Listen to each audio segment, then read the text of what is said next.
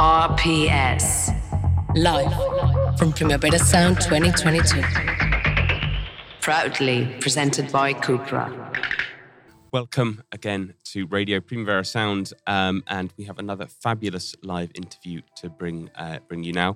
We have with us everyone's favourite electroacoustic adventurer, Caterina Barbieri. How are you doing? Hello, I'm fine. Thank you. I hope that description worked for you. Yeah, definitely. I like it.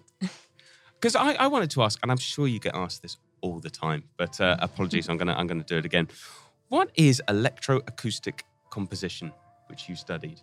Well, it's electronic music, basically, but this expression is a bit academic. It sounds a bit academic because in the academic tradition, electronic music is also intertwined with like acoustic instruments and manipulation of acoustic sounds. But I mostly work with electronic music, like pure electronic music. It's interesting because a lot of people study, maybe I've got this wrong, but a lot of people study music and these kind of aspects of music. But as far as I know, not many of them go on that actually make their own music and kind of have success with it. Yeah, I mean, a lot of people who have like academic background sort of ends up like teaching in universities or like being a composer, but presenting their work in a more institutional sort of world, like concert halls and festival of instrumental music. But in my case, I get to present my music in a more like variety of contexts, like clubs or festivals or concert halls or even art galleries. So it's very like diverse, the kind of output of this music. Yeah. You've been studying music for a long time, but how did your music journey, as in this is going to be my life, start? How old were you? I think that happened when I moved to Sweden from Italy. I went there as an Erasmus student, and I was like maybe 22 years old, and I was studying electronic music. But that's where I started working with analog modular synthesizers, and the teaching approach there was very different. And that's when I really started like doing my own music and started thinking, okay, I can do this as as like my life job. And then it all happened just very naturally. And then I kept going. I was trying to explain to someone who doesn't particularly know like what modular synths are and what the appeal of them is, and I came up a bit short, to be honest. What is the appeal of modular synths? Because people love them. They absolutely love them. It seems to me that when people get into modular synths, there's no going back. It's like it's an obsession, and soon you've got like Definitely. 3 rooms. Yeah. There's been a huge like resurgence of modular synthesizers because like the design of this instruments is pretty old actually. So the first instrument that I started like playing with was actually a Buchla, which is an analog synthesizer from the 70s. But then a few years ago, there has been like a huge comeback of modulars. What I like of modulars is that they are like wild beasts. Like a lot of unpredictable stuff just happen beyond your control. So it's a bit like life, like life is chaos and it's too beautiful to tame it or fully dominate it. And these musical instruments are a bit like life. Like there's a lot of stuff just happening, like random shit. And I personally never read a manual. You're not a manual like reader. Not even if like there's something going wrong, you won't read it. Be like, I can work it out. Yeah, exactly. I'm just like finding my way to make it work. But as you said, it's also an obsession and a sort of fetishism. And that aspect I don't like much about the modular community, like buying a lot of gear. And I am not like that. I just have a very small, self-contained setup. And do modular synths occasionally send you mad when you just something's going wrong? And yeah, man, like especially like because they're very sensitive in terms of electricity, because they are like this real living organism made of electricity, and when you perform in a certain venue where there are some problems, maybe with the grounding issue or whatever, like the modular just goes crazy. And once like my modular was going crazy during a sound check, for example, and like I didn't know what was going wrong. Like the pitch was suddenly rising and like going up. And then I realized that every time like my phone was getting a message on WhatsApp, like the modular was like reacting in a weird way. But it took like 1 hour to find out like that. It was just WhatsApp messages like making my modular going crazy. So you're playing today at the Toe stage at 9:20. I hope nothing wrong happened. Like no more. Me too. Don't WhatsApp Katerina during the. Bam. No, Yeah, please. yeah, No, I always use the flight mode now. Yeah. Great tip. What can we expect from the set you'll be doing tonight? It would be mostly like modular synthesizers, some vocals, and that's it. It's very immersive, and I work with like usually fast patterns, but also very slow melodies. So it goes up and down in terms of climaxes, and it will be a mix of music from the new album, but also a couple of pieces from old stuff. Because I saw you, I think it was Mutec Spain a few years ago. Yeah. And it was a very beautiful experience. It was an afternoon. And I remember it as being quite relaxing. Yeah, that set, I remember that set. It was in the afternoon here in Barcelona. And I mean, it's relaxing, but there are some moments where there's, a lot of movements. I don't use beats or drums, but still I use fast, like intricate and interlocked patterns. So there is still some sort of, energy and movement. I mean, talking of which, your new album, Spirit Exit, which I have been lucky enough to be able to listen to. I was very pleased. It's an excellent new album. And it's your first solo work to feature strings, guitar and vocals. Correct? Exactly. So did you decide to do that? Like, was it a decision from the start or did it just come to you? It just came to me because it's the first album that I actually composed in my studio at home during the pandemics, because the previous albums were always composed while I was touring. So I had more time to experiment with different instruments. So I just decided to expand the timbre palette and add more of these acoustic instruments and like vocals and guitar.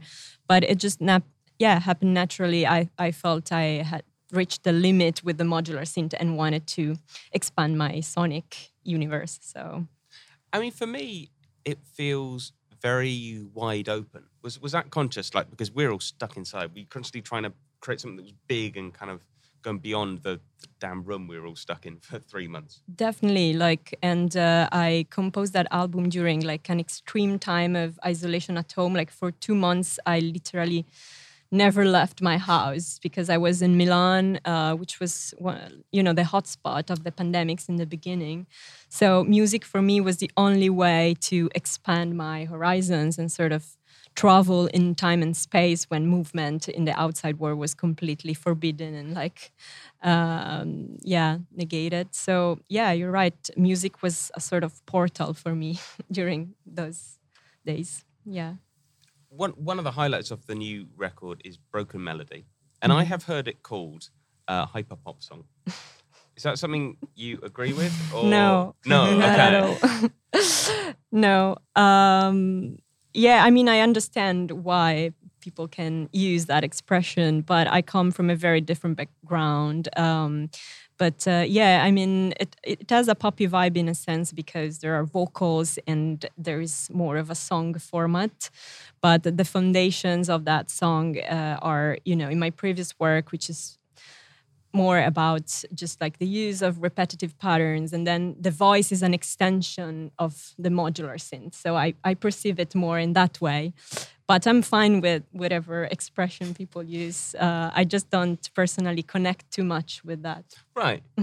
So you mentioned repetition. And again, I think this is going back. I have read that your work, and I'm going to have to quote, excuse me, explores consciousness and the psychoacoustic effects of repetition. Yeah. Now, this might be too open a question, but how does repetition in music affect us as human beings? Well, yeah, I like how repetition doesn't change the actual sound material that you are repeating, but does change the mind of the listener. Because when you hear a repetitive element, you get into this very focused, deep listening way, and you start noticing all the different details in the sound, and somehow you become more receptive towards what's happening around you. So you go deep into your perception. So in that way, repetition definitely affects, and affects us, and have psychoacoustic effects on us, and sort of expands our perceptual horizons. There's a huge lineup in this festival, and I hope this question is not putting you too much on the spotlight. But is there someone that's playing also today, or has already played, that you would love to collab, or that you really think like, oh, we could do something great together? I don't know if I wouldn't think about a collaboration, but Shellac, like the band, is definitely one of my favorite act playing at the festival. Great but answer. I can't imagine a collaboration together, but just like maybe in another universe. I don't see why not. I would love to see that happen. So go back to the new album. It's called Spirit Exit. Mm-hmm. Well, what's the thinking behind the name and the concept? Well, it's a bit connected to what we were talking earlier about this idea of music as a portal, and a way for me during the pandemics to kind of leave the limitations of my, existential situation at that moment. So like a way to sort of go beyond, my own limitations and like the body's sort of limits. So it's like this idea of even like music as a form of like out of body experience. So that's why there is also this word like connected to exit, like this idea of like an outlet, an output, but also spirit, because it has this like spiritual tension of going beyond, limits. I mean, you must have seen some very strong reactions when you play live, because it's very hypnotic. It's something you can really get lost in. You must have seen, what's the most sort of strange thing you've seen when someone's been playing live? A lot of different reactions, actually. For me, the most extreme reactions is actually people dancing, because I don't use drums or beats, but still you can hear a sort of beat in my music because of the fast patterns. So I often find myself very surprised when I see people dancing and exploring the body expressions in my music, which I love, and that's why I prefer to actually play for not seated audience, because still it's nice to explore physicality when you hear music, and especially I have a very physical approach to sound, so I like when people explore that aspect in my music. Do you ever dance to your own music? Yeah, for sure. Yeah. You said you play in different settings, so, from art galleries to Primavera Sound today. Is the set quite the same, and you just get different reactions because the setting is completely different, or you have my art gallery kind of set, my festival kind of mood, or how does it work? I kind of tailor the set to the different venues where I get to play, but most of the set is the same, I would say, and I try to keep it very consistent and try to have fun and keep it very real and live as well, but sometimes in big festivals like that, this is a bit tricky because it's also, I think, very nice to just keep that raw energy anyway. So I try to do that. The new album, Spirit Exit, has three fundamental concepts, or three things anchoring the record. Could you explain what they are and how it's worked, how the inspiration has worked? I was just having a lot of free time during the pandemics and reading a lot about female mysticism, different poets, different artists, because their lives sort of resonated with me at that time, because a lot of this female thinkers were often living segregated life, or watching the word from a window or through a filter or like, from afar. And these women were able to really cultivate like a visionary sort of thinking because of that sort of, negated life, because they had to redirect or their energies towards the inside world, like, towards like the cosmic domain of their inner world. And somehow I really resonated with this concept during those days. So this is like definitely an element of the new album and an inspiration for me. Specifically, Saint Teresa d'Avila's The Interior Castle, philosopher Rossi Braidotti's Posthuman Theories, and Emily Dickinson. Yeah, Emily Dickinson. I love her poetry so much. Which is an amazing combination of things. Thank you. I also really want to ask about the video that you made for Broken Melody, which is an absolutely lovely video.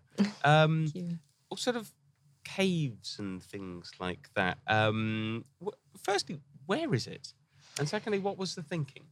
So the caves are in Italy, close to Milan, actually, close to the Alps, and it's like a really nice spot where they're crazy big and like there are very nice light effects. And the idea was to work with solitary female figures, like immersed in beautiful landscapes, basically, and having this moments of contemplation and ecstasy, because some of these themes are like recurring in the album. So that was the main inspiration. And then we worked a lot with like extreme slow motion to even like enhance that, sort of feeling of slowness and like contemplation again. And but part of the video was shot outside in this caves, and some parts were shot in the theater because of the lights.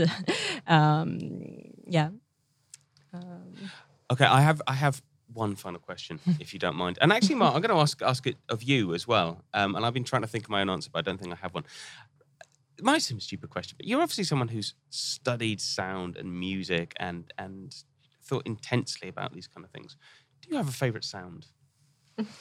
Just like a musical sound, or any sound? Oh, well, I think my favorite sound is still like the sound of electricity. Like I'm very inspired by the sound of electricity in poles, telephone poles, or like these drones that you hear even when you go to the supermarket from the fridges, and like this sort of hum, which is right. like this sort of cosmic hum for me, like like. So that's my main inspiration, and also from the modular synth, because when you turn it on, you always hear like a sort of noise coming from the instrument. And I find it interesting because it's like this real living organism producing sound, and when you touch it, somehow you interact with this real organism. So that's probably my favorite sound, but I just decided it now. And it's a great answer. Like I wouldn't. Well, at first I thought you meant that, sometimes the electricity crackles. I don't like that at all. Okay, but like, no, it's more this like hum from the electricity, like the voltages. I don't know. And are you one of these people that sleeps to white noise? No, I've never tried that. Did you try it? No, I remember for some reason. When there was a big phase of people saying that they could only get to sleep if they had like a vacuum cleaner on in the background. What? Yeah. Yeah. People used to go on about it. And like, so I guess it was specifically vacuum cleaners as well. They were always talking about it. And with all kinds of fingers crossed, I've always been quite good at getting to sleep. So I never quite needed to I know try it. parents also use white noise for babies to fall them asleep. Mm-hmm. Yeah. To make them fall asleep, yeah. Mark, did you think of a favourite sound when we were... I think after this answer, it's better that I say nothing, because I really think it's a great answer. I could say like, the sound of the beat or whatever, but saying the sound of electricity and being like, it's a mantra, like an that's it. I think we have to leave it here. There's no better answer. I think we really do. We're not going to get any better than that.